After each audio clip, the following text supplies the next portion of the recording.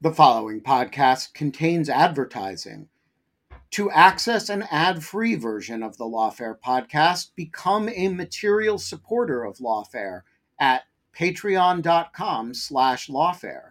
That's patreon.com/lawfare. Also, check out Lawfare's other podcast offerings: Rational Security, Chatter, Lawfare No Bull, and The Aftermath.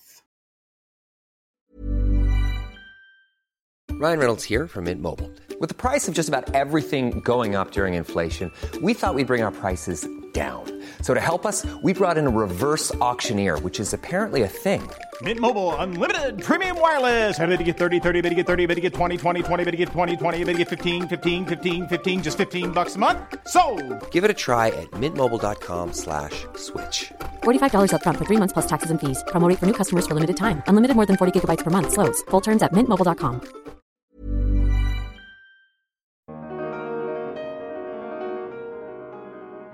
I mean, these are all signs that we can see pretty clearly at this point that she has no plan to step down anytime soon. And so this really cements his ruler for life status. So there's a lot of terms being thrown around: modern emperor, Mao 2.0. I mean, this is really what it looks like. It doesn't bode well, really, for what this means for the West, where China's headed. And so the standing committee, it's just going to be a bunch of yes men. And this does make it easier in a way for Xi to continue to push through the policy priorities that he has. And as Julian said, I don't see that changing either. But the one interesting thing I think that the position this puts him in is that there's no room for failure. If something goes wrong, if the walls start to crumble, he has no one to blame but himself and his supporters. So actually this might be a much more complicated position for him to be in at this point. I'm Scott R. Anderson, and this is the Lawfare podcast for October 26th, 2022. This past weekend, the Chinese Communist Party held its 20th National Congress, an event held every 5 years at which it appoints its senior leadership, who in turn holds the reins of China's government. This year, the event focused on one man, Xi Jinping, the current president of China, who secured an unprecedented third consecutive 5-year term as the party's senior-most official and was able to staff the party apparatus with hand-chosen loyalists, even at the expense of his predecessors and other factions in the party. To discuss these events, I sat down with Sophia Yan, China correspondent for The Telegraph, and Julian Koo, professor of law at Hofstra University. We discussed what went down at the National Congress, where it says China is headed in the next 5 years, and what it might mean for its relationship with the United States. It's the Lawfare podcast for October 26th, catching up on the Chinese Communist Party's 20th National Congress. So, Julian and Sophia, we saw this past week a pretty notable event take place in China, a core element of Chinese political system, party system, that really sets their trajectory for a lot of what happens there for the next several years, and that it's Congress. Julian, talk to us a little bit about what this event is and where it fits into China's institutional arrangement. What role does it play in its policy process and political process? Yeah, I think I was trying to think of the right analogy for it's sort of like if you've been watching the news about the Conservative Party in Britain. They keep changing their prime minister, but the party chooses the leader and they don't have an election, although they eventually will have one.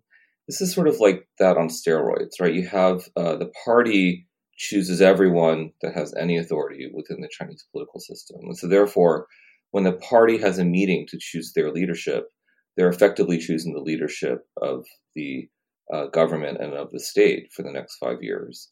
And so this is crucial for revealing who's actually running the country, even though technically they're just choosing people to be members of the party in different party offices. So they have these congresses once every 5 years, which is this way for the party to get together, and they have elections or selections, not really open elections, of members of the Central Committee, who then elect the members of the Politburo, who then choose the members of the Standing Committee. At the top of that sort of Standing Committee are 7 people chosen. The Standing Committee of the Politburo, who are the most powerful people in China, effectively. They're kind of the equivalent of a cabinet that never has to face elections, except through this process every 5 years. So it does reveal a lot about the political allocations within the party that we normally don't see because it's all public. At least the final selections are public. On the flip side, it's not like a open political process. There aren't like debates or there's no elections, and none of this happens in the open. It's really just a ceremony to reveal the decisions that were already made within the party. And so that's why the Congress is important as a political sort of moment, but not one which is sort of the equivalent of a political convention where there are different groups openly vying for power. Having said all that, it is the reason why we pay so much attention to it, and they pay so much attention to it, is because it is the only real political event in China, and they have it scheduled and it's sort of institutionalized, so we can see kind of a little bit of what's going on within the party.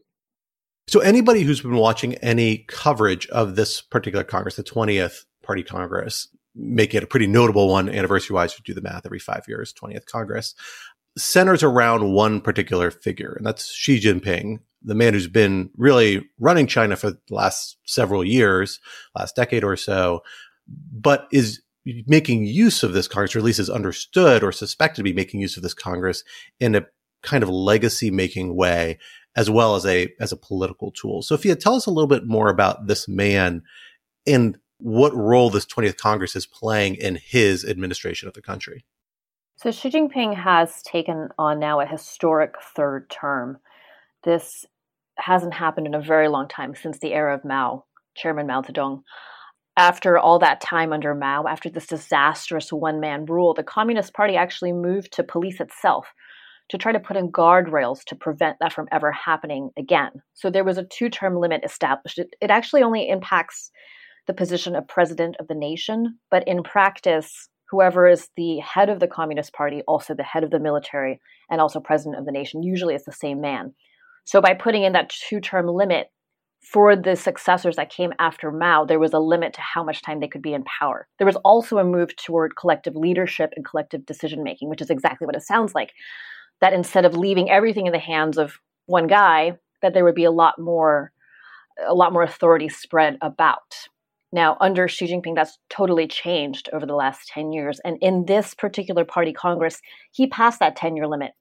He's now going into another 5 years, in total of 15 years that we're looking at, possibly even 20, and maybe even until he dies.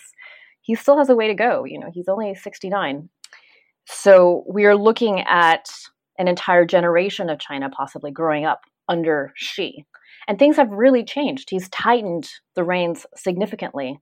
There's very little space for any sort of civil society, for freedom of expression. That wasn't really a thing before, but it's even less so now under Xi. And so this really puts China on this very different path. I mean, we are looking at really a return. It's like we've turned back time. We're looking at what life was like under Mao happening again in 2022. Can you tell us a little bit, Sophia, about the processes that allow Xi to take this step? What has he done to consolidate power, or is a lot of it behind the scenes so much that we have trouble evaluating it as outsiders? There's definitely a lot that goes on behind the scenes. As Julian mentioned before, the public does not get a clear view of what's really happening. Elite Chinese politics happens within a black box. The things that we have seen happening that have indicated this particular direction of travel, those have been things like the anti-corruption campaign that Xi launched. He launched this right when he came into power. And this is something that a lot of past leaders have also done. Corruption, getting rid of corruption. I mean, this is something that just about anyone can get on board with. But his anti-corruption campaign has not stopped. And it's been a very convenient cover also to oust political rivals. He's cracked down on civil society. There's no space at all for dissent. Things like Me Too, these big global movements that have come around the last couple of years, all of this is censored in China. And then the thing that really cemented his power came 5 years ago. He scrapped term limits. So at the last party Congress, there was a move to kill that off. And so this was one of the clearest signs that he wanted to stay in power for much longer than this 2-term limit, this 2 terms of 5 years, 10 years in total. There is an informal retirement age within the party, which is the age of 68. So by scrapping term limits, there was a sense that maybe he wanted to stay in power for much longer because he would, by the end of 10 years, be 69, the age he is now. At this point, technically, he should be retiring if you're looking at how the party has functioned in previous years. For all those in the top ranks of the party, they've retired, those nearing the age of 68. But Xi Jinping has stayed on. He is the one calling the shots, so of course he can do what he likes. But because 5 years ago at the last party congress, he scrapped those term limits, that just made it so much easier for him to stay on in power and to keep hold of everything he's built over the last 10 years. So one of the most dramatic moments, I think the moment that's gotten the most attention, certainly from the Western press at this Congress, was the moment where Xi's predecessor, Hu Jintao, was kind of escorted out of the proceedings, I think on Sunday, or at least would have been Sunday stateside, so towards the end of this kind of extended proceedings. Tell us a little bit about Hu, Julian, and the role that he plays and his legacy plays in Xi's construction of his own kind of government. What do you make of this particular development and this relationship between the Xi and his predecessor?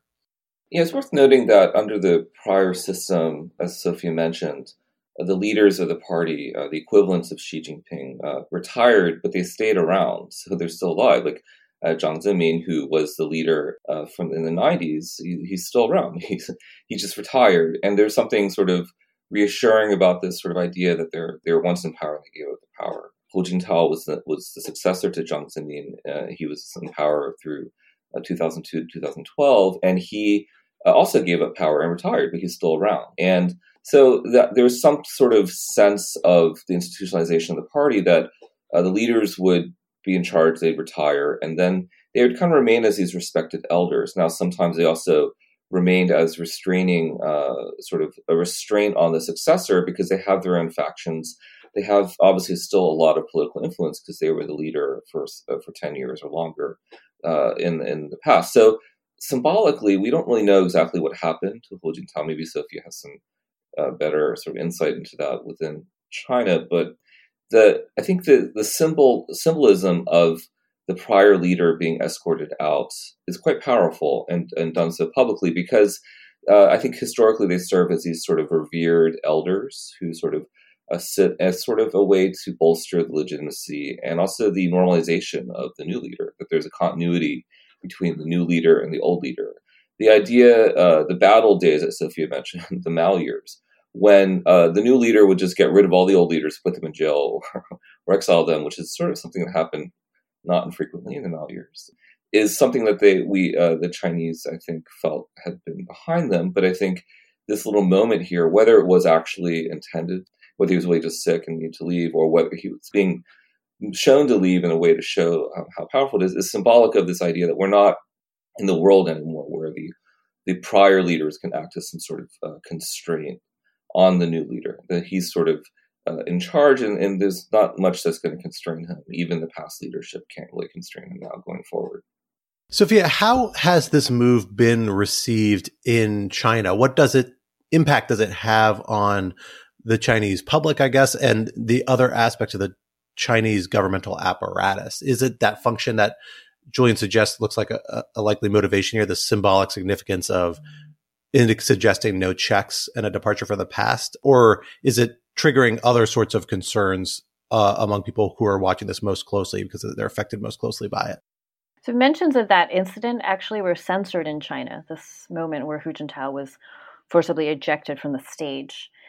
Even his name was censored from searches online. And so this isn't uncommon. Even Xi Jinping's name was censored in the few days leading up to the party congress. It's very politically sensitive. We're talking about a politically charged moment that we haven't seen in decades. So it makes sense that the government is trying to keep a lid on what people know and what people understand and what they're able to say about things. But under Xi Jinping, because things have gotten so tight, there is definitely discontent.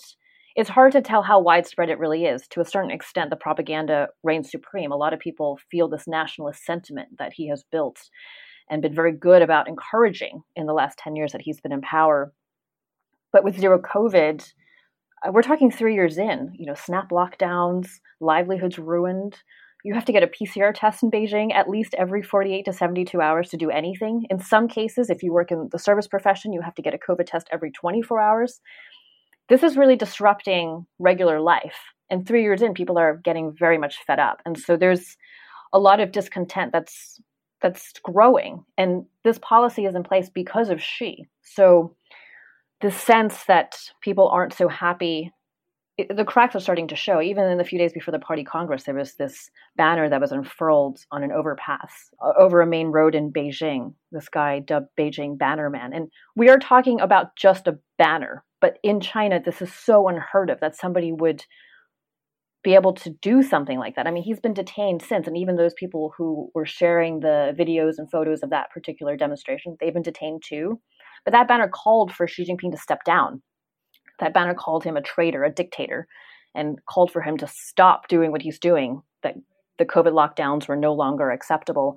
And so I think this moment that we saw with Hu really indicates that there will be no more tolerance at all for any sort of dissent. You know, that era where there was maybe some space for civil society, for people to speak their minds, for some innovation, for some development in that sense, that's done. It's totally over.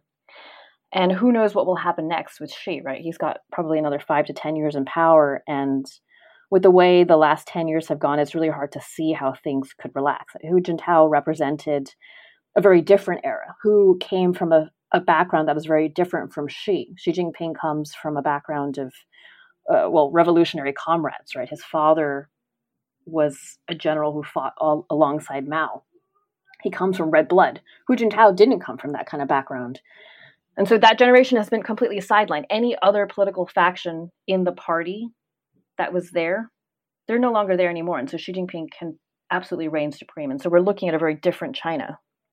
Julian, as you mentioned already, the biggest kind of institutional outward-looking event that happens at this Congress is the appointment of the Standing Committee and the Politburo, as it gives us a sense of who is in those positions and through them a sense of maybe to some extent the priorities or the shifts in terms of what this particular regime is trying to either signal or actually trying to pursue in terms of policy. Let's start with the Politburo. What do you think are some of the more interesting observations that we're able to draw from the appointment of the Politburo in terms of priorities for the administration, things that the regime is thinking about, or even personalities that might be involved there? Yeah, the Politburo, so there's 20, I guess there's now 24 members of the Politburo. And they, it's a little bit hard to use this as a way to analyze policy because it's probably easier just to analyze them in terms of which, historically, people say, well, the Politburo represents these different factions within the party, and that there are so many members who come out of this faction or that faction. But that sort of analysis just is harder to do when so many of the members of the Politburo are now sort of chosen in a way that limits sort of any factional sort of disagreement. It's no longer balancing different factions. It's just sort of choosing people who typically are loyal to, in this case, they're loyal to Xi and are going to work with what he wants. So I think the takeaway from the Politburo and the Standing Committee is that there doesn't seem to be the same kind of balancing representation of different factions to the extent that we could even understand what those factions were in the past, that we might have had in the past. And that so the Politburo is not a serious constraint on Xi. Now, in terms of policy, that means that the Politburo will support whatever policy Xi wants to direct. And in that sense, I think, as Sophia mentioned, what we're going to see here is more of the same. There's essentially, this is it's like a re-election, right? It's like a re-election of a president after 10 years and with another mandate to do what they've been doing the last 10 years for another 5 to 10 years. And so I think for me, the takeaway is nothing will change. We don't regret any of our past policies and we want to continue them in the future. And that's, I think, what the Politburo and the Standing Committee within the Politburo seems to represent, at least from my initial take. Also, just one little footnote, that the party used to try to have a little bit of representation. The party is amazing. It has very little gender diversity, we call it, in the U.S. within the Politburo or even in the Central Committee, which is the group that's the Politburo is drawn from. And that sort of gender diversity has actually decreased. There used to be at least one female member of the Politburo of the 25. Now there are no female members of the Politburo. And again, this is not something the Communist Party cares about, although they used to think it was something that they should care about, to bring more women into leadership. And it's a sign of something that they just don't care anymore. And they're not even going to bother to try to sort of not just increase, but actually maintain the level of very small gender diversity that they had within the Politburo. So the Politburo is a larger body, but that really, as you've already described, boils down to the Standing Committee, these 7 individuals who are the most influential figures in China, other than Xi himself. Sophia, tell us a little bit about the Standing Committee. Who are the big figures here, the ones that we should be are notable? And again, what do they tell us a little bit about what Xi might have planned or that's trying to message to the public through these appointments? So all of the men who've been appointed now to the Standing Committee are loyalists of Xi. They've worked with him in some cases for decades. And what it indicates is that that's what's important: close allegiance to Xi, not meritocracy, not how well you can do the job, not who else in the party you might be able to get on your side, but just whether or not you support Xi and you believe in him. You know, the best example of this is a man named Li Cheng. He's most recently the party chief of Shanghai, and being named to the Standing Committee for him is really a remarkable political comeback. He was in charge of Shanghai when the city was roiled with COVID. There were lockdowns in place a couple of times this year that were met with widespread public discontent. There were protests. People were so upset. There were some suicides even that occurred in Shanghai. And so it was really a mess. And even with that, even though he was the guy in charge at the time of this giant debacle, he somehow still made it to the top ranks of the Communist Party. And he's a Xi confidant. He's someone that Xi apparently trusts. So what that really tells us is that's what Xi values, not whether or not you can do the job well. It's whether or not Xi believes that you are on his side. And that's the same for all the other men who have been named to the Standing Committee. And what's even more interesting is that none of them really have the right mix of credentials and experience and age to be considered a potential successor to take the reins in another 5 years at the next party Congress. I mean, these are all signs that we can see pretty clearly at this point that Xi has no plan to step down anytime soon. And so this really cements his ruler for life status. There's a lot of terms being thrown around: modern emperor, Mao 2.0. I mean, this is really what it looks like. It doesn't bode well, really, for what this means for the West, where China's headed. And so the Standing Committee, it's just going to be a bunch of yes men. And this does make it easier in a way for Xi to continue to push through the policy priorities that he has. And as Julian said, I don't see that changing either. But the one interesting thing I think that the position this puts him in is that there's no room for failure. If something goes wrong, if the walls start to crumble, he has no one to blame but himself and his supporters. So actually, this might be a much more complicated position for him to be in at this point.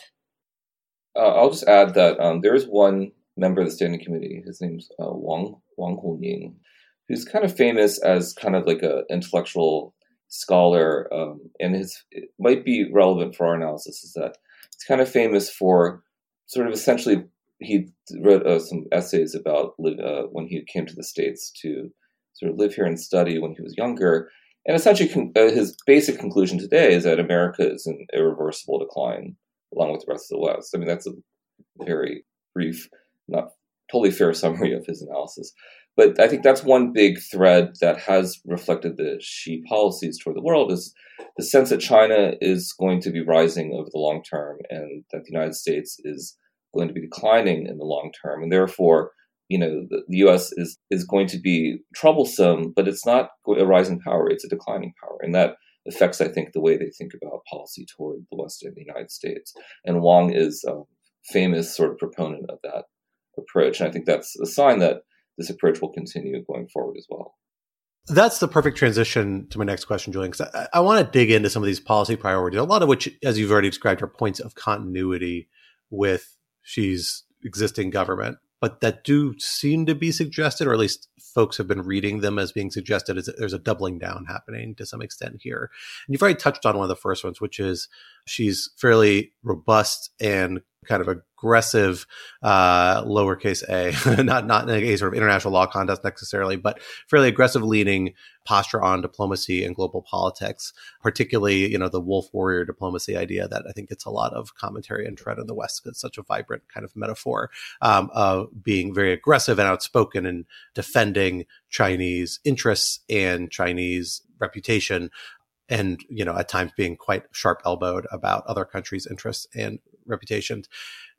Do we read anything into this appointment and other related appointments that suggests any sort of departure or adjustment of that tack? How has that tack been received? And what do we expect from Xi's foreign policy over the next few years, given the people we see around him at this Congress?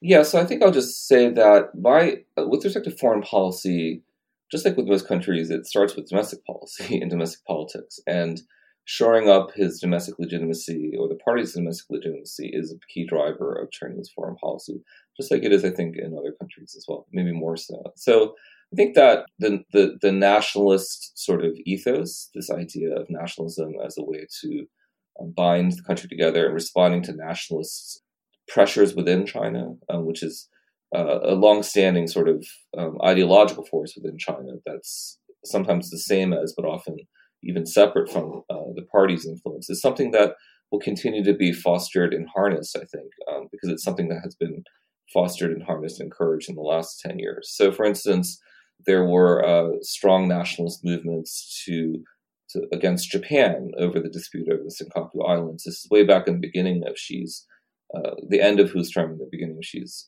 era. There's the expansion or really solidification of China's expansive claims in the South China Sea.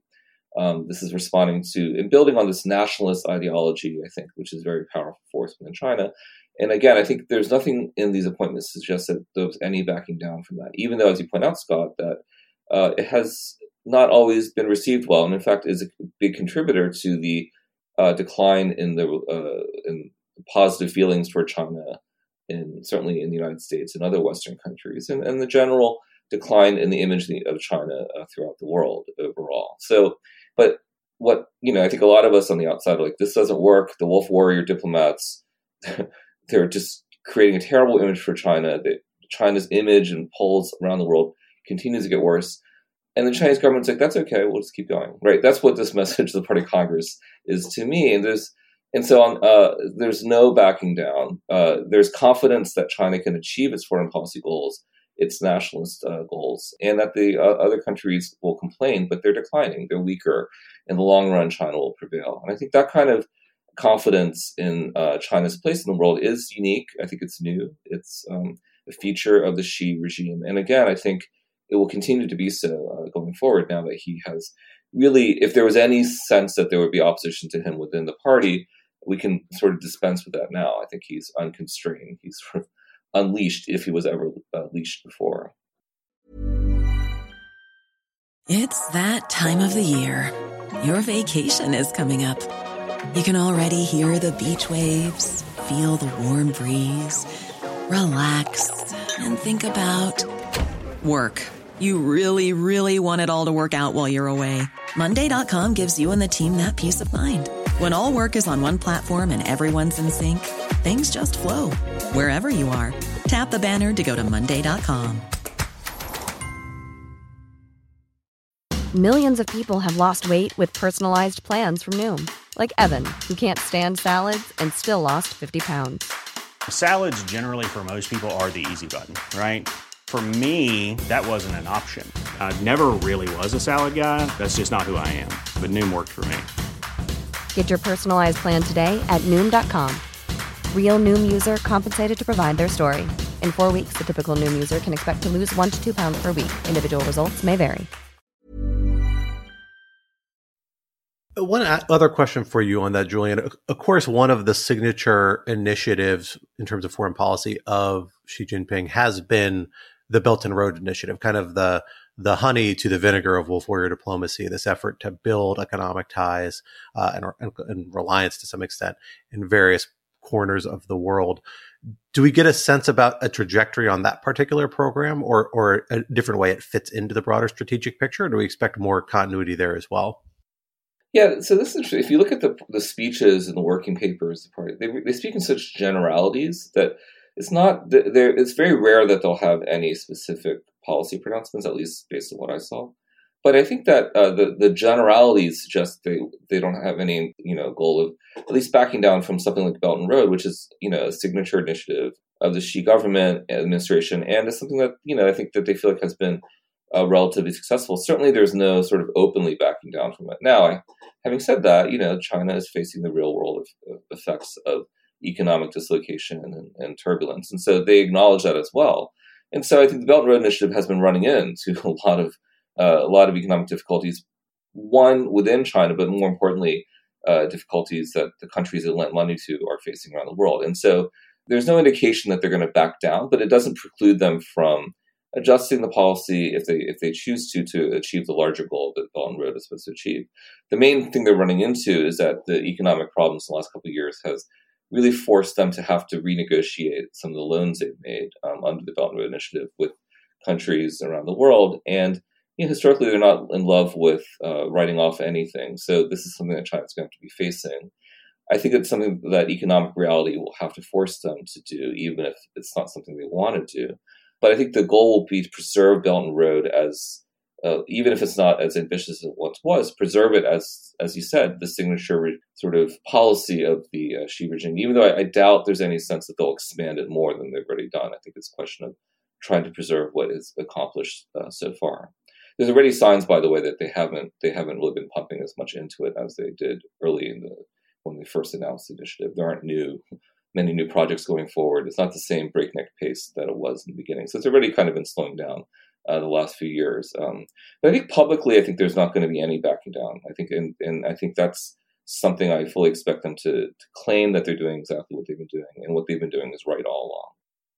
Sophia, another major policy that's come out of Xi Jinping's administration just the last year or two that has been a real focus for the West, although a little bit less so in my sense within China, has been its relationship with Russia, particularly in the context of the Ukraine conflict, which presents a number of kind of challenging tensions for Chinese foreign policy in terms of alliance with Russia, which has been kind of celebrated and remarked as being exceptionally strong. At the same time, what is hard to see as something other than an act of aggression by Russia against a neighboring country, something that China has kind of longstanding vocal principles against.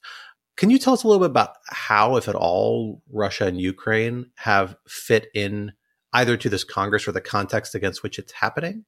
Are there anything we can glean from how Xi and the people around him are thinking about that conflict from this particular events we've seen over the last few days? There's nothing so far from the Congress that would give us more insight into how China's thinking about Russia and Ukraine. But over the last couple of months, it's been really clear. China says it's not taking any sides, but it's clearly refused to denounce Putin over this invasion in Ukraine. China's position really is the same. It hasn't changed, which is that it doesn't actually have a clear position. On a values and appearances front, it has to side with Russia. Xi Jinping has staked his claim over Russia. He's got this bromance with Putin. They give each other giant necklaces. They go out and have drinks and have dinner, and they meet and hang out. They've got this relationship. But from China's perspective, it doesn't necessarily translate to all-out support no matter what. China doesn't believe in alliances the way the West does. Actually, China thinks that those kinds of alliances have led to the decline of the West. And for China, to a certain extent, I think Beijing does know that not really taking a side is not doing it any favors on the world stage. But on the other side, Xi Jinping hasn't had a call with Zelensky. And that's probably because Zelensky would ask China, well, what can you do? Can you help us? And Xi Jinping wouldn't necessarily know what to say. In this sense, China is actually very inexperienced on the world stage in terms of foreign policy. They've had lots of meetings with embassies, different embassies in Beijing, also at the UN and the General Assembly recently, trying to figure out what's up and what's next. In a way, it reminds me of what was happening during the early days of Trump. The Chinese were coming to DC, taking meetings with everybody, trying to figure out what the Trump administration was really after, because they were trying to figure out in Beijing how to position themselves. They wanted to know what everybody else's red lines were before they could figure out where their red lines were. And so there is a sense in China, I think, to figure out how to position itself, but in a way it doesn't have the know-how to do that. So this is really a problem, because Xi Jinping, again, has staked this relationship with Russia as something that he considers an achievement, an accomplishment. And on a values front, Xi Jinping does see this tipping point, this division between East and West. He thinks that this is the time for political systems like China's, like Russia's, to rise against the decline of the West. Whether that happens, of course, remains to be seen. And of course, the other big policy question, foreign policy question, I should say, that hangs over any discussion with China from the U.S. perspective is the question of Taiwan. Sophia, did you get a sense of how Taiwan may have fit into this broader set of conversations again, either as background or as a feature or something we can actually gather affirmative information about from the Congress? Xi Jinping opened the Congress with a big speech. It was just under 2 hours long, and in it he does mention Taiwan. He has for many years talked about this idea of national rejuvenation, and as a part of that, that means conquering Taiwan, to reunify with Taiwan, as the Chinese would say. And with the economy now being so challenged, I mean, we're looking at single-digit growth, maybe even 1%. That's what some estimates put 2022 growth at. That's very low. I mean, before Xi took power, China was enjoying double-digit growth. And yes, the economy has grown in size in the time that he's been in power, but it's no longer growing as fast as it was before. So that means this informal social contract the government had, that the party always had with its people, that you will almost for sure be guaranteed better prosperity for your next generation in exchange for fewer personal freedoms. That's starting to change. And the party is starting to pivot from that guarantee, that economic guarantee, toward this patriotic sentiment. And a big part of that is bringing Taiwan back into the fold. And so it's really a political issue. There's a lot of talk about whether or not China would invade Taiwan because of what we saw with Ukraine in the past. For the most part, China probably will only do that when it feels it's necessary, when it feels that there's a benefit in doing so. It won't act before it's ready. But there's a big question as to what factors need to come into play for China to feel that it is ready to do such a thing, to do such a big thing. But because Xi Jinping has made this also one of the centerpieces of his administration, of his time in power, there's no telling when he'll decide to pull the trigger. This is something that is very easy to rally the country around. So you can see why it would be something that he might want to pursue sooner rather than later. But one point I always want to make when talking about the Taiwan issue is that this is a country of one-child families, most of whom are sons. These are the people who will be called upon to fight if war were to break out. Would the country still have popular support if that were the case? If everybody had to send their sons out to fight? That's also something we don't know the answer to. And one more point is that the military itself, could the Chinese military actually do this? There's a lot of corruption in China, even today, even after Xi's anti-corruption sweep. So if Xi Jinping and his generals are to issue an order, would Chinese troops actually follow through? Would they charge that hill? Because they know that their superiors probably got there because of corruption. Would they trust their superiors with their lives? I mean, these are big questions that nobody has the answer to, and even maybe Xi doesn't have the answer to. So, Julian, I want to shift from these bigger foreign policy questions to a couple of domestic policy questions. In terms of some points or some inferences, some observers seem to have drawn from the composition of the Politburo or the Standing Committee.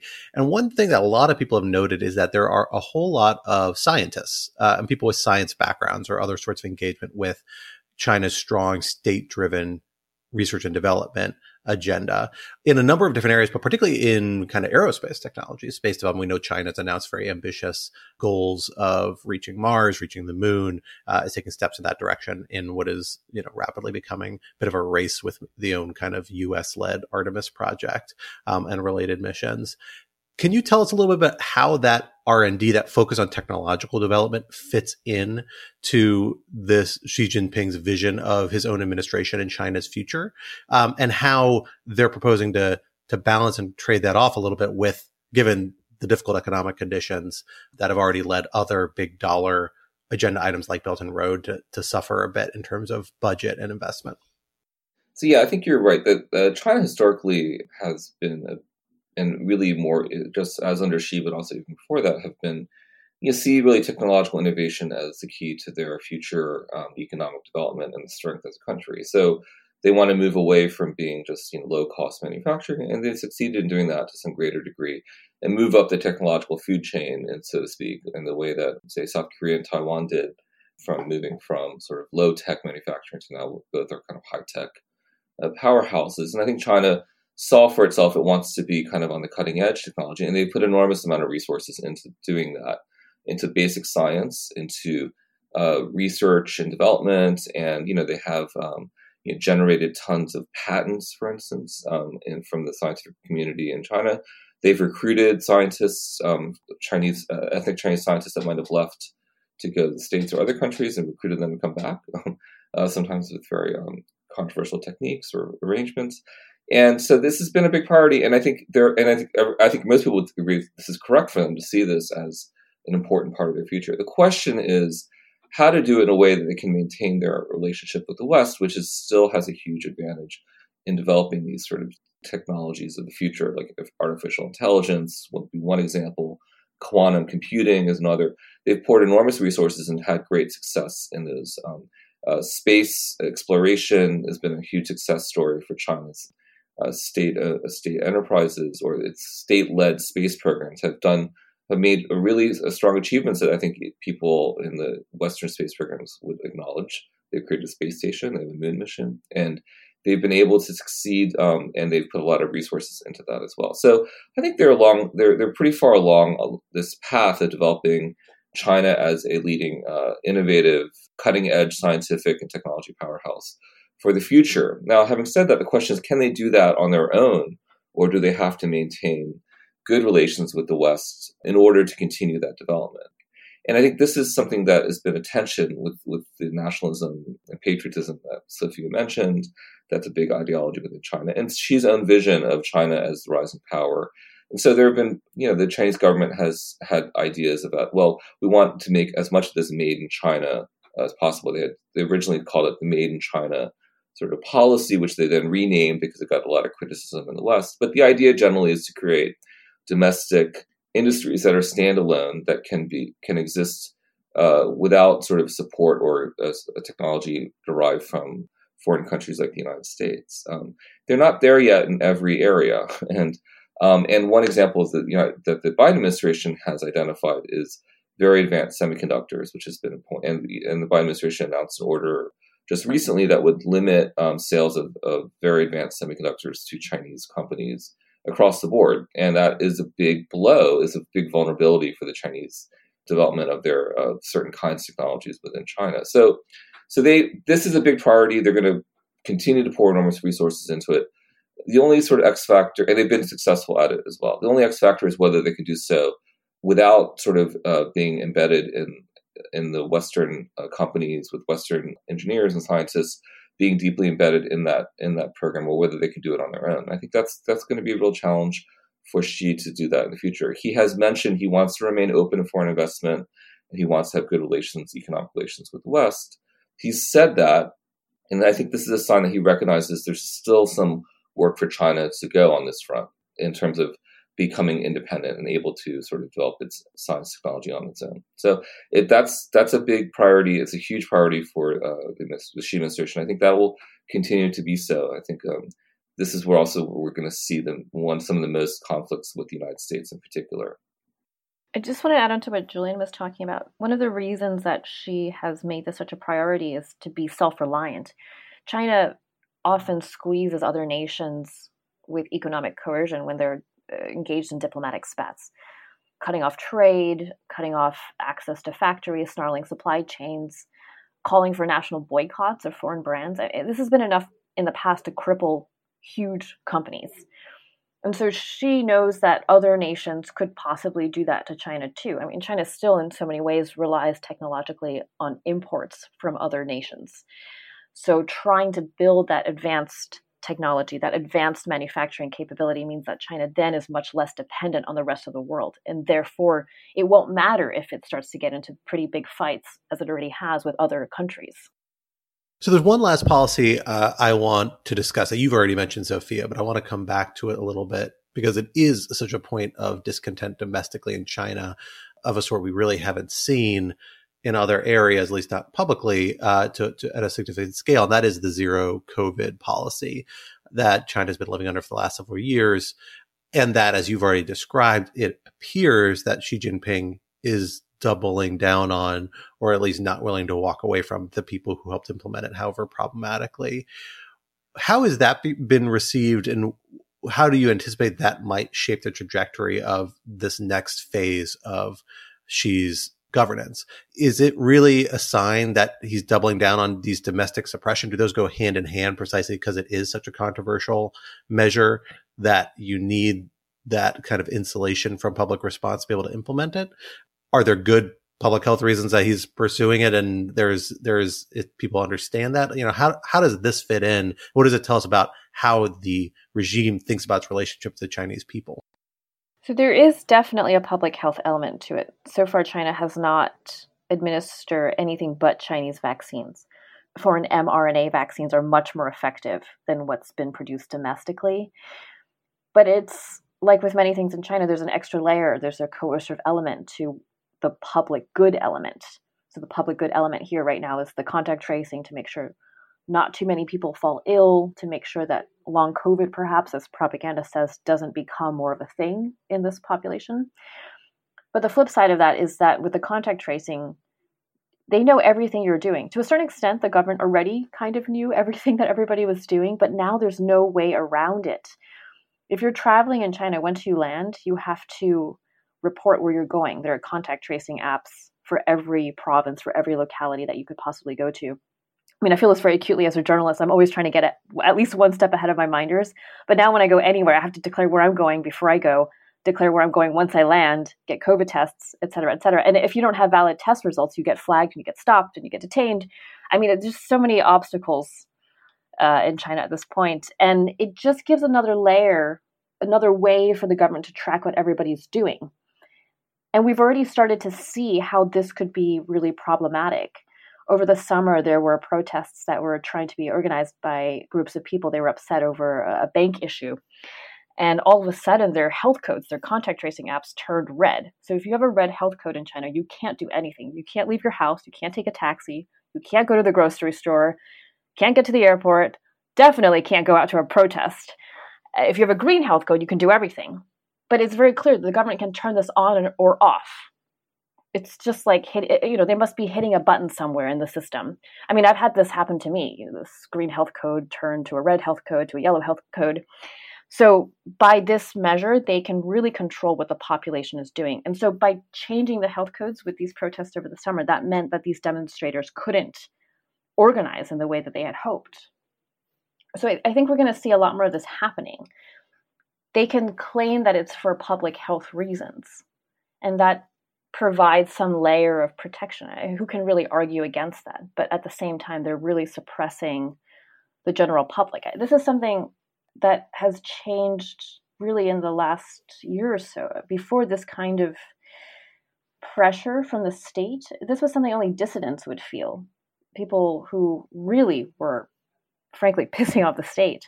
But at this point, just about everybody feels this very intrusive nature of the government. And with these health codes, there's no telling how they'll use that and wield that to make sure that the entire population submits. So we're almost out of time today, but I want to part with a question for both of you, which is how the rest of the world should be reacting to the events we've seen take place for the last few days, many of which, again, are points of continuity. So the answer may be just to kind of stay the course. But we've already seen the Justice Department of the United States at least roll out a set of indictments against a number of Chinese nationals. The timing and the backdrop against which strikes me as not entirely coincidental, although I don't know whether it's intended to be, a response or less provocative by waiting to the end of the Congress potentially.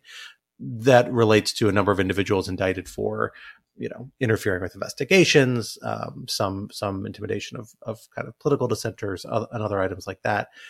How do we anticipate the rest of the world responding to this trajectory that it seems like Xi and China are on coming out of this Congress? How would you recommend that they respond? And is it a change or a departure from what we've seen, or should it change or depart in some way from the approach countries have been taking already?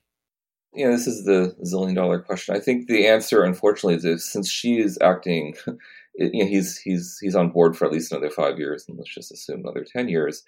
I think everyone else has to react with the assumption that he's going to be locked in power, unchallenged, without any constraints, following basically the same policies he's been doing with the same approach. And so the reaction to that is going to be a lot of the same on our front as well, I think that, wistful thinking of the collapse of the Communist Party or the collapse of Xi is can be ignored now. We can just say, okay, we just have to live with him for the next 10, 20 years and just sort of start planning for it. I think that means, for the United States, a lot of what it's already been doing, but maybe more urgently. And I think a lot of what the Biden administration has been successful in doing, building on the Trump administration's policy, is to really build out outreach to other countries. So it's no longer about the U.S.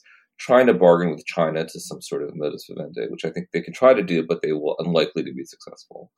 What they want to do is try to work with other countries to build alliances or at least understandings with other countries to balance China, so that the policy toward India is built a lot on this idea of working with NATO, the G7, and then importantly, I think in the future, really aggressively bolstering its outreach to the so-called global South, which China has very strong relations with historically, but also through the Belt and Road Initiative. And the U.S. has been kind of ignoring in many ways, at least as part of its foreign policy, because I think it's going to be a contest. It's a contest for influence, economic power, and sometimes military sort of advantage. It's going to be important for the U.S. to really be working and keeping its eye on the ball to make sure that it is maintaining an alliance is too strong a word, but some sort of approach by agreement among other countries that China's aggressive behavior is unacceptable, and that will deter it. So that could be a lot of different things. I think they've already done a lot of good job in building out support for Taiwan, I think,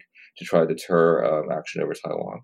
I think trying to build out suspicion in Germany about becoming too economically dependent on China is been something that the U.S. should encourage, to try to encourage the Germans to avoid what they ran into with Russia, running that same playbook with China. So a lot of those things, I think, is not going to be about the U.S. and China, but the U.S. with other countries, and being smart about it and trying to build itself up, build the United States up as a model for other countries to emulate, or at least admire, or at least not hate, maybe is the lower bar to reach.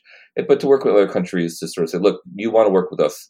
China is not going to be the solution to all your problems economically or otherwise. I think we can make some inroads in the global South, Africa and South America. That would be a huge achievement to try to balance what is going to be kind of a long slog with a gigantic, really powerful version of North Korea that we'll be facing for the next 10 years. I hope that nations can be much more aware of what Chinese sharp power means.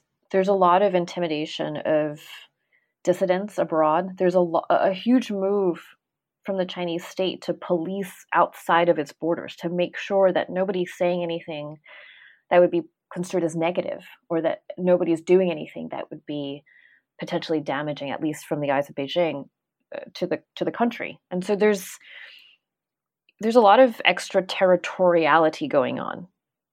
There's all this discussion about Chinese influence. It's really hard to delineate. It's because it's not black and white.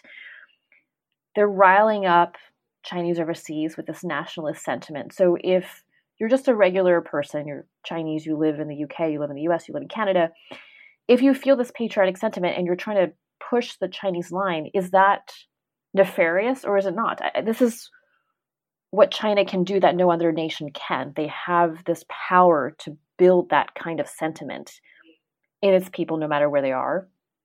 How far that goes, it's hard to tell, but that's very different from what we know. It's very different than, say, the Russians killing off people in other countries. It's a very different way of proceeding. And in that sense, it's very subtle. So I think nations thinking about how to deal and engage with China have to be very much aware that there is this other layer of how China is thinking about and engaging with the world. It's something that is so hard to put your finger on. And I think that just makes it, I think that really makes China quite terrifying, to be honest. It's just, we're really in this new era. A new era is something that Xi Jinping says all the time. But if you look at it from the outside of China, I think it's pretty scary. this kind of next 10 years that we're going into. Well, we will have to leave the conversation there. Julian Koo, Sophia Yan, thank you for joining us here today on the Lawfare podcast. Thanks. Thanks for having me. The Lawfare podcast is produced in cooperation with the Brookings Institution. Please be sure to rate and review us wherever you get your podcasts. And check out Lawfare's other podcasts, including Rational Security, a casual, lighthearted chat about national security news that I co-host each week with my colleagues Quinta Jurecic and Alan Rosenstein. Also, be sure to visit lawfareblog.com for our extensive written coverage of national security law and policy issues, and consider becoming a material supporter of Lawfare at patreon.com/lawfare to gain access to an ad-free version of this and other Lawfare podcasts, among other perks. This podcast was edited by Jen Patja Howell, and our audio engineer was Kara Schillen of Goat Rodeo. Our music is performed by Sophia Yan. As always, thank you for listening.